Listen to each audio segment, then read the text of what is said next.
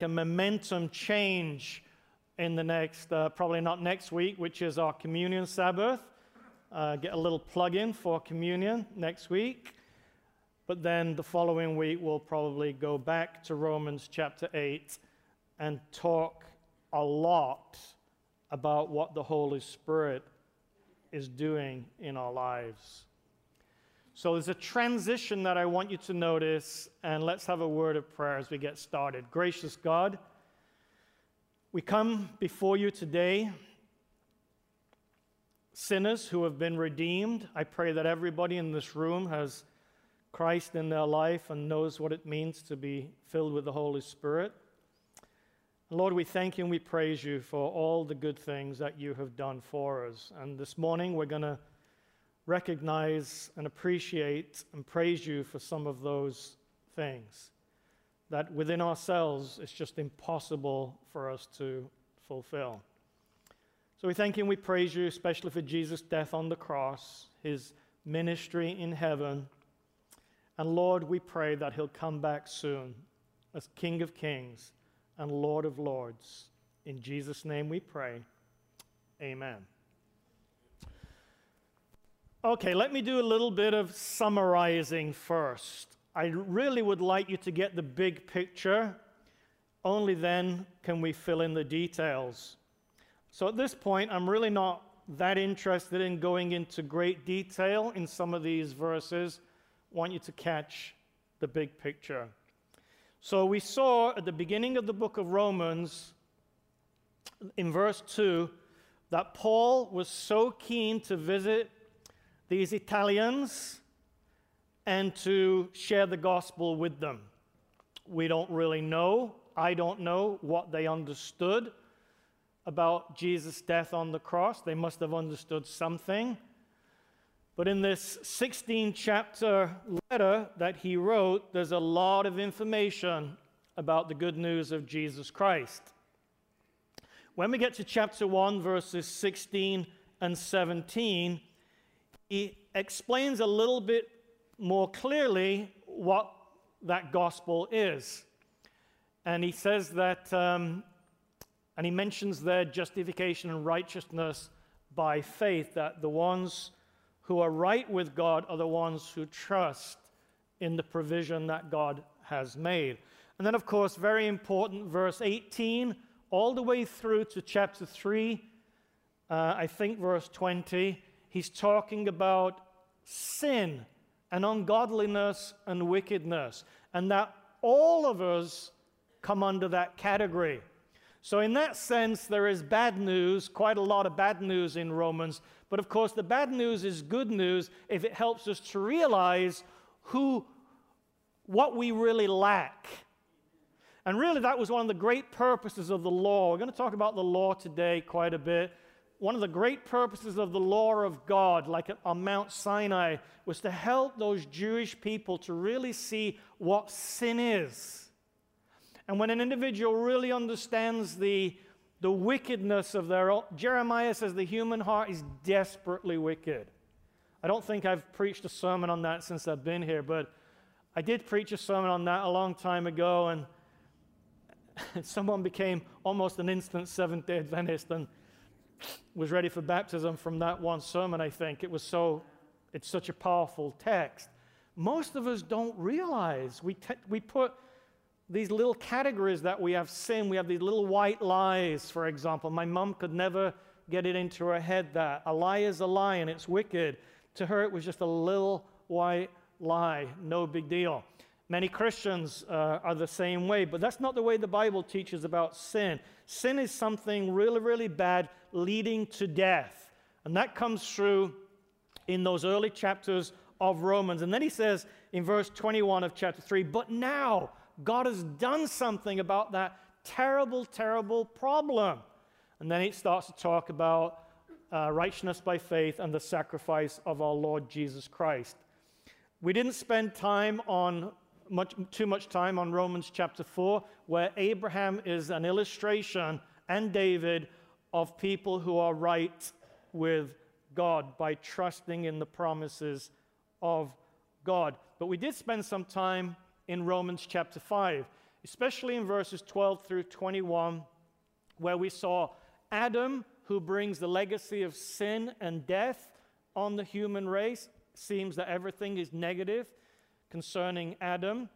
And then the second Adam, the Lord Jesus Christ, the legacy that he brings us, which is righteousness and life and eternal life and so on. Everything is good with the Lord Jesus Christ. I briefly mentioned chapter 6 and chapter 7, which I look on as Paul going on a little detour. When I say a detour, I'm not saying that it's not important what he shares in chapter 6 and 7, especially for today's sermon. It is important.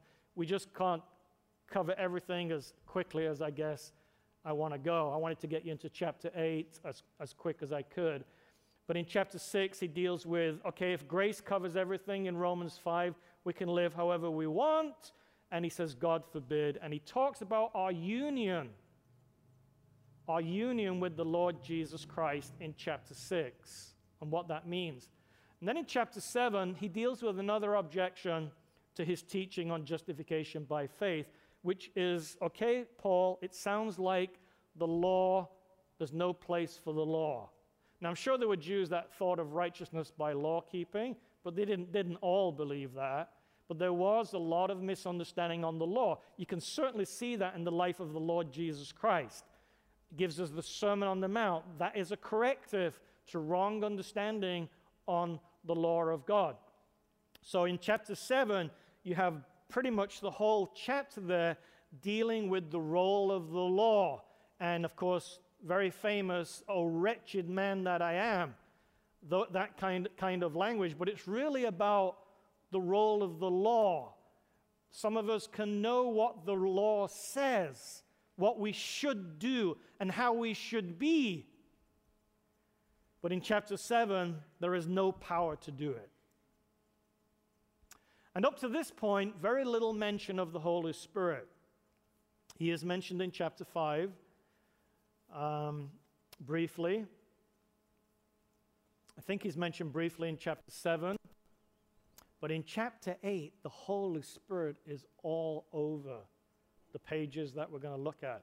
So maybe not so much today, but in the coming weeks, we're going to spend a lot of time talking about the role of the Holy Spirit. Because after all, when I came to Jesus Christ, I'll just give you my own little story here. When I came to the Lord Jesus Christ, I didn't know anything about justification by faith. I mean, zilch.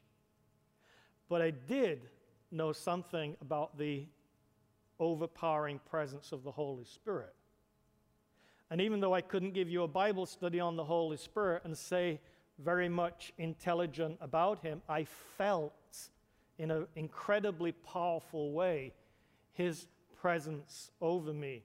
And when I read something like in Romans there where it talks of peace, I don't know if Paul is especially talking about experiential peace there or just that the sin problem has been dealt with, but I certainly knew the peace of God in my heart. And if somebody would have come to me and said, okay, Jesus has come that you might be saved from your sins. Are you saved from your sins? I would have said emphatically, yes. Even though I knew much less than anyone in this room about the good news of the gospel. So the Holy Spirit, he will go on to say in Romans 8, later in Romans 8, that if we do not have the Spirit of God, we are none of his. So the hallmark of being a child of God is the infilling of the Holy Spirit. Now let's go to Romans chapter 8. And as the page I look on here in my Bible, I also see part of Romans 7. And I see in Romans 7 a lot of talk about the law this, the law that. So just be aware of that. We're not going to go into any detail on that, but just be aware of it, and then we'll go to chapter 8. Therefore, there is now how much condemnation? No condemnation for those who are in Christ Jesus. Now, those of you that were here last week, did you have a good week or not? Because if you had a good week and you took that verse seriously, because that's how you have good weeks, right? By taking the Word of God seriously and applying it to your life, right? Wow, dead silence. One over here. That's how you grow in Christ. So you take that verse, and some of you said last week, I says, well, give me some words. When I read that verse, there is now no condemnation for those in Christ Jesus. What goes on in your head? Someone says victory. Someone said encouragement. What else was said? Freedom. I like that word. And there was one more. Hope. Hope. So, very, very positive response to just that one little verse. And I mentioned that one verse is like a pivotal verse, summarizing probably 7 chapters, certainly linking us up, as I see it, with chapter 5.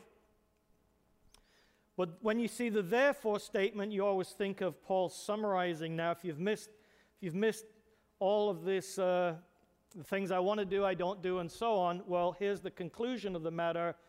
There's no condemnation for those in Christ Jesus. And you really can only establish that from Romans chapter 5, where he takes you from Adam and God places you in the Lord Jesus Christ. But it is a very encouraging, or should be a very encouraging verse. Now, what is the opposite word? If I ask you for opposites, if I say hate, what is the opposite? So if I say condemnation, what is the opposite? Yeah, acceptance is a good word. What do you think Paul would use?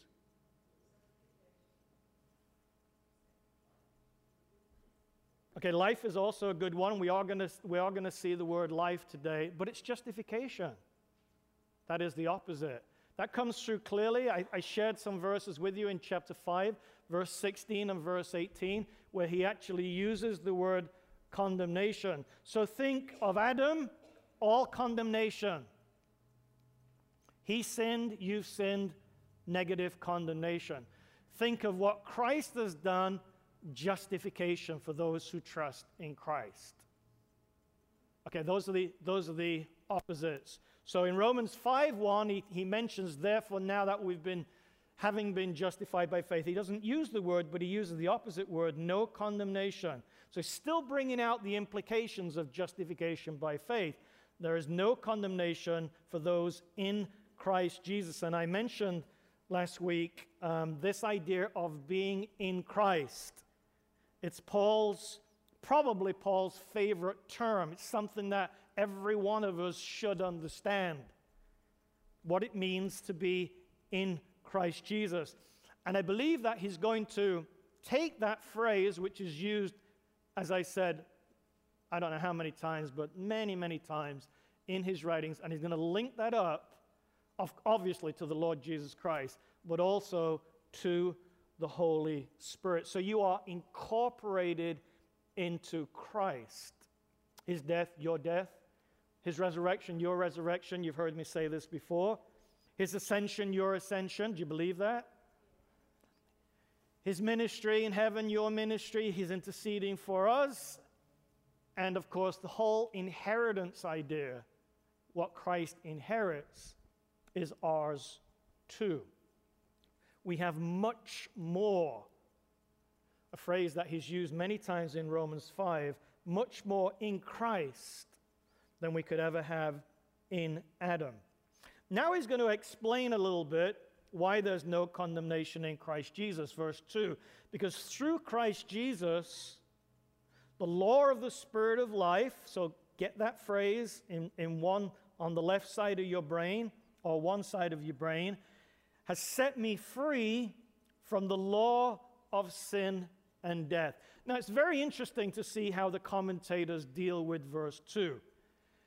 And the way that my brain is wired, I kind of want to know all the details because it's the Word of God, and I think every word is important. Every concept is important. But they do deal with some of these phrases quite differently from commentator to commentator. I look on the law of sin and death, rightly or wrongly, I look on that as the Ten Commandments.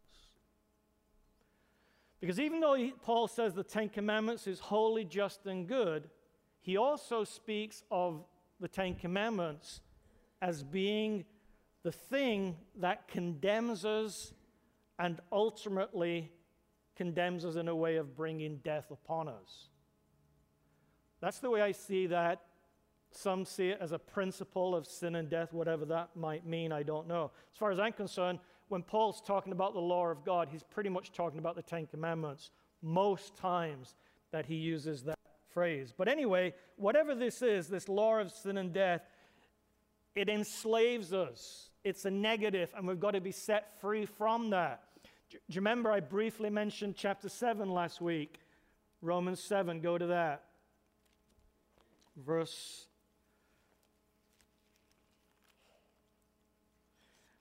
He uses marriage as an illustration. Do you remember those of you that were here?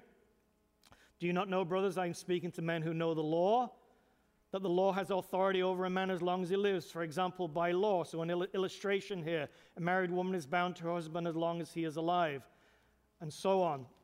And we've got to be set free from that. And when he dies, she is set free. She's legally right, has a right to marry. So, verse 4, so my brothers, you also died to the law through the body of Christ, that you might belong to another, to him who was raised from the dead, in order that we might bear fruit to God. So we've got to be set free, released in some way, shape, or form from this condemnation of the law. And what sets us free? What does it say in verse 2? What sets us free? Look at your Bibles. The law, another law. There's two laws here. Some say see two principles. But the word law is in this translation. The law of what? The law of the Spirit of Christ. So I think here's a way of bringing in the work of the Holy Spirit. At least in this translation, it's capital S. I know it's not in all translations. But when a person comes to salvation, there is more than just God declaring them, forgiving their sins and declaring them righteous. In our class this morning, I said that's the negative side of the equation. Right? So he cancels something out, which is your sin. Past, present, future sins. They're canceled out. The scripture speaks a lot about the forgiveness of sins, and Christians love those verses because we need to be constantly reminded that our sins are forgiven. Okay? But it's canceling something out. There's nothing about righteousness there. So God declares us righteous, and immediately, there's no separation in time, the Holy Spirit enters us, and God starts to recreate the life of Christ in us, an actual practical righteousness, which, of course, some of the Catholics make a big deal of and misinterpret.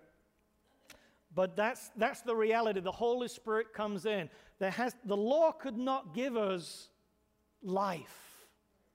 Couldn't do that. It can point out what life is, and certainly what God defines as life, but it can't make it happen in our life. It's weakened in some way, does not have the ability to do that. So he says here, the law of the Spirit of life, I believe that's referring to the gospel. The law of the Spirit of life set me free from the law of sin and death, for what the law was powerless to do. Now notice, he does not say the law is powerless. The law has power. It has power to point us in a certain direction, right?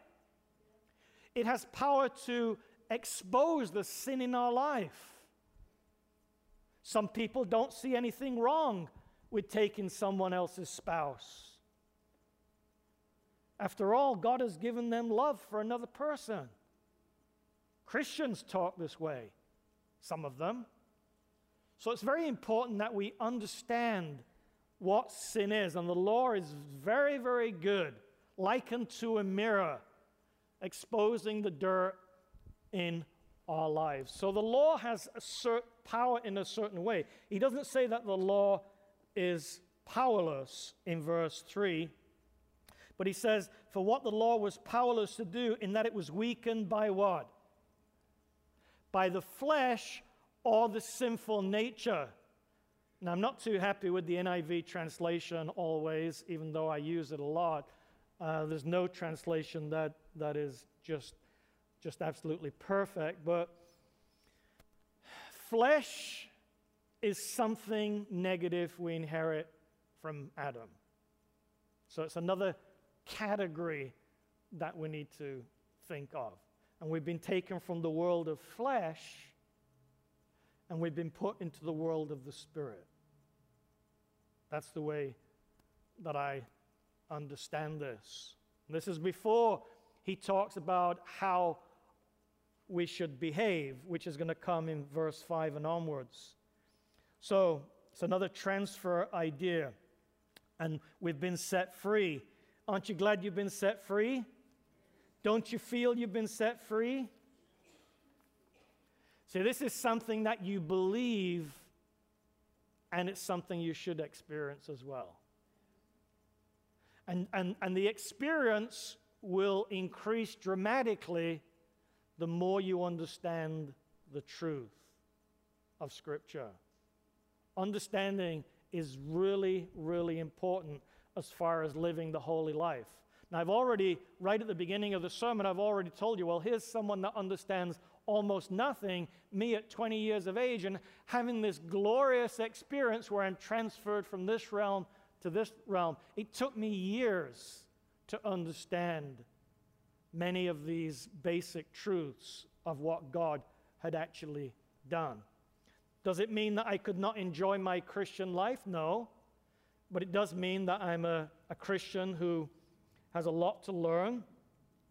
And the less you know spiritually, the easier it is for the devil to give you the runaround. So it's very important to get a pretty good understanding of these concepts like justification and righteousness by faith, so the devil cannot give you the runaround so easily.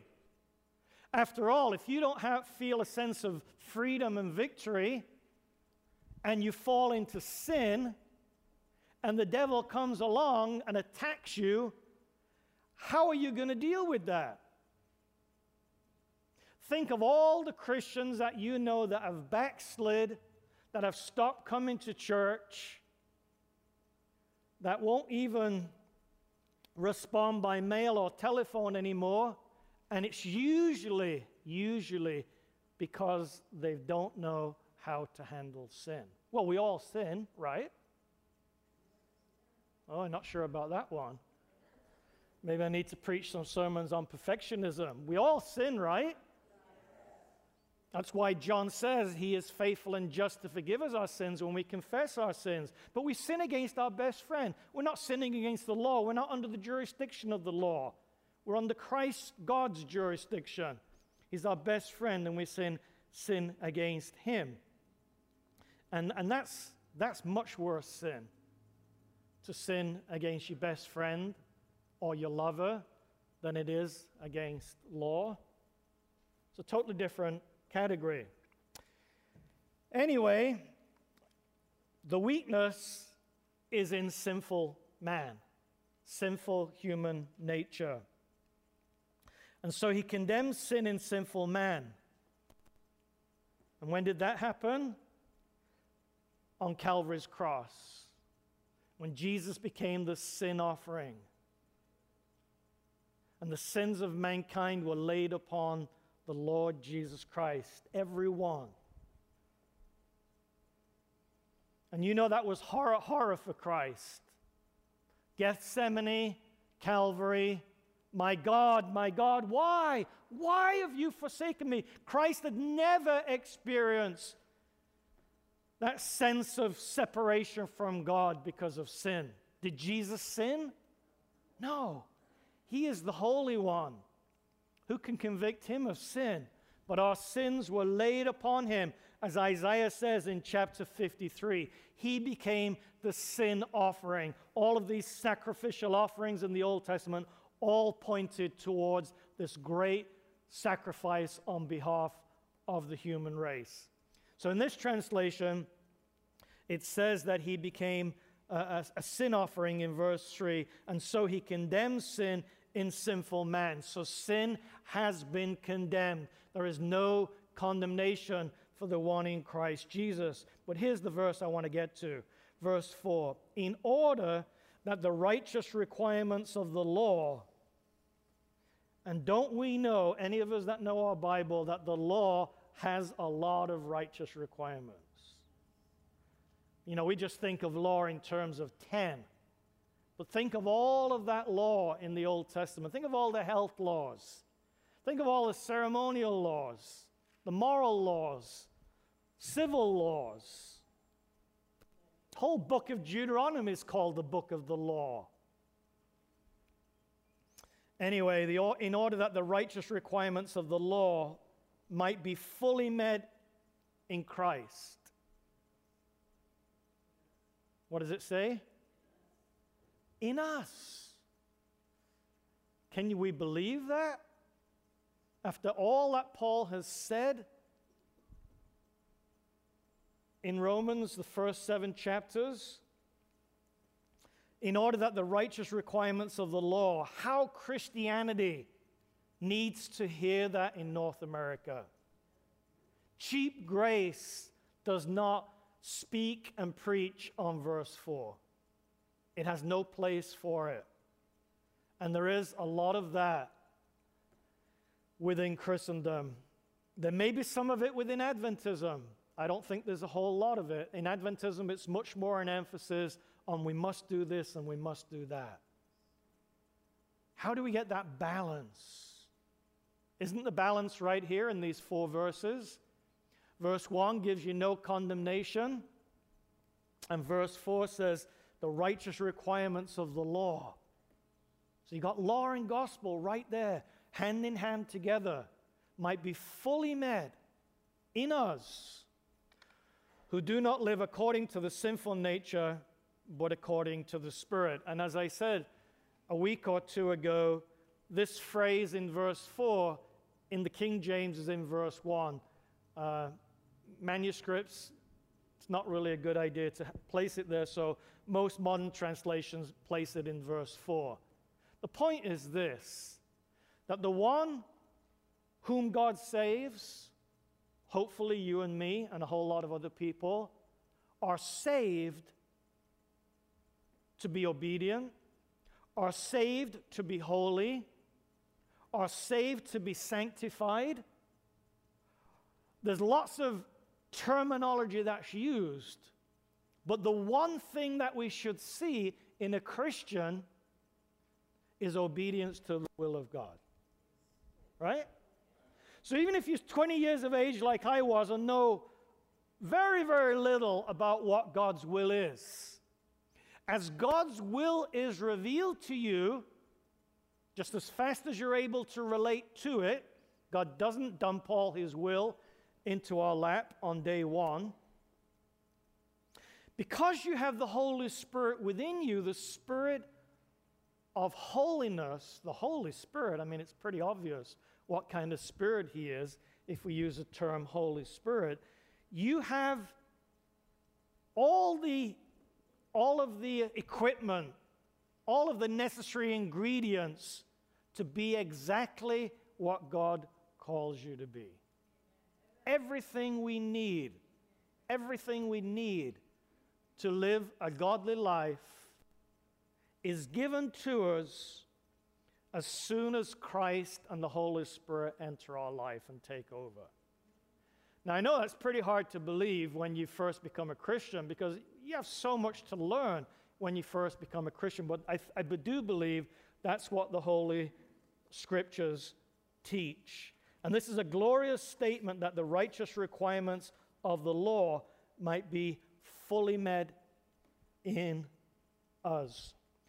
Texts that we do use more often as Seventh-day Adventists fit in very well here. Here are they. Some of you want to go in the book of Revelation. Okay, here's Revelation. Revelation 12:17, Revelation 14:12. Here are they that keep the commandments of God. There can be such blindness on these issues. I may have shared this with you before. When you've been in a church almost 6 years, you do tend to repeat yourself sometimes, right? Forgive me. But I'm in a bookstore, a very young Christian, just like a kid in a candy store, just in this Christian bookstore, so excited. And I'm pretty much on my knees looking at this bottom row, and there's an Irishman next to me. You have to watch out for these Irishmen.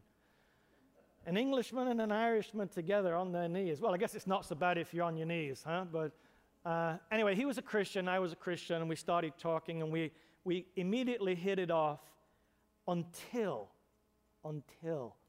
in the conversation I brought in this obedience stuff, this commandment stuff. And I don't know if I said it the right way or did it the right way. I can't remember now. But I know it was a very early lesson for me as a young Christian to know that I had joined a church that has a huge emphasis on obedience and commandment keeping.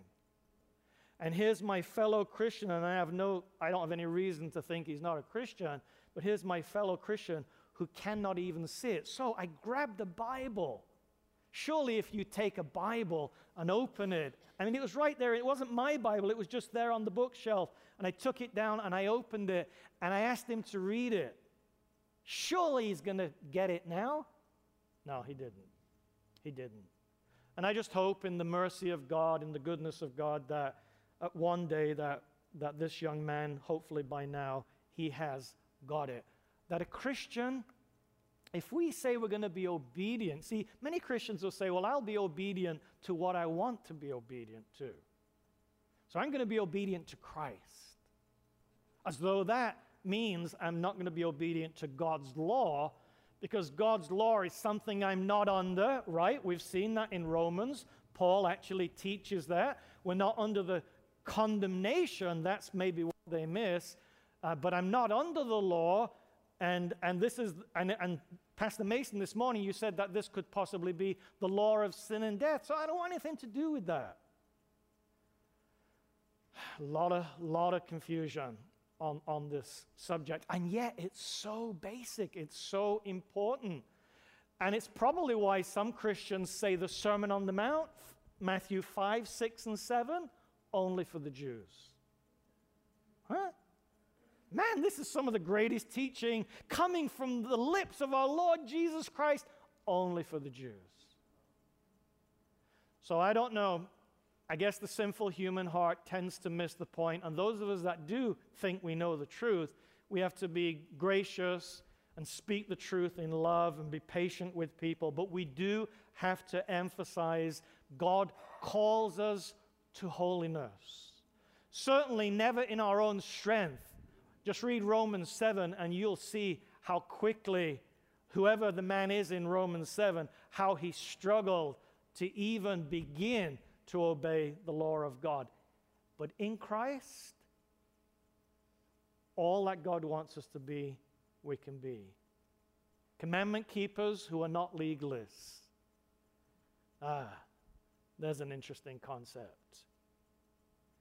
People who are full of works, inspired by the Holy Spirit, fruit inspired by the Holy Spirit. Just imagine if planet Earth, if everyone was converted on planet Earth, and everyone kept God's law on planet Earth. Do you think Barack would go for that? What about Ben Carson? He's trying to get his nose in there. And we will have that. One day, we will have that on planet Earth. God will create a new heavens and a new earth. And blessed are those who do his commandments, King James Version, a lot of the text I've memorized that way, that they may have right to the tree of life and enter through the gates into the city. God has saved us to be joyful, happy, obedient children. And if there's something in your life, as there is something in my life, then and the Spirit of God convicts you of that, you say to the Lord, Lord, take that thing, just get that stuff out of my life. And because you are in Christ and the Holy Spirit is within you, it will happen. It will happen. If you ask God for these things, and you realize under the conviction of God, under the conviction of the Word of God, conviction of the Holy Spirit, that there's something in your life that's not pleasing to God, God delights to answer those prayers. You know, sometimes we have a struggle exactly knowing what God's will is. Well, as far as holiness, we always know what His will is. So those are prayers that are never, ever going to fail. Let's pray. Gracious God, Romans 8 is one of the great gems of Scripture, and we've just scratched the surface this morning. I pray that we'll go home and we'll study these things through the week, and we will grow in Christ. We thank you for this glorious gift of the Holy Spirit, and of course the glorious gift of our Lord Jesus Christ. And in a sense, we've been reminded of both this morning, but also, Lord, the kind of people that you're expecting us to be. When that law makes its holy, righteous requirements, Lord, that it can be fully met in us, who live a life not in the flesh, but a life in the Spirit. I pray, Lord, that this will be the experience of everyone here this morning. In Christ's name we pray. Amen.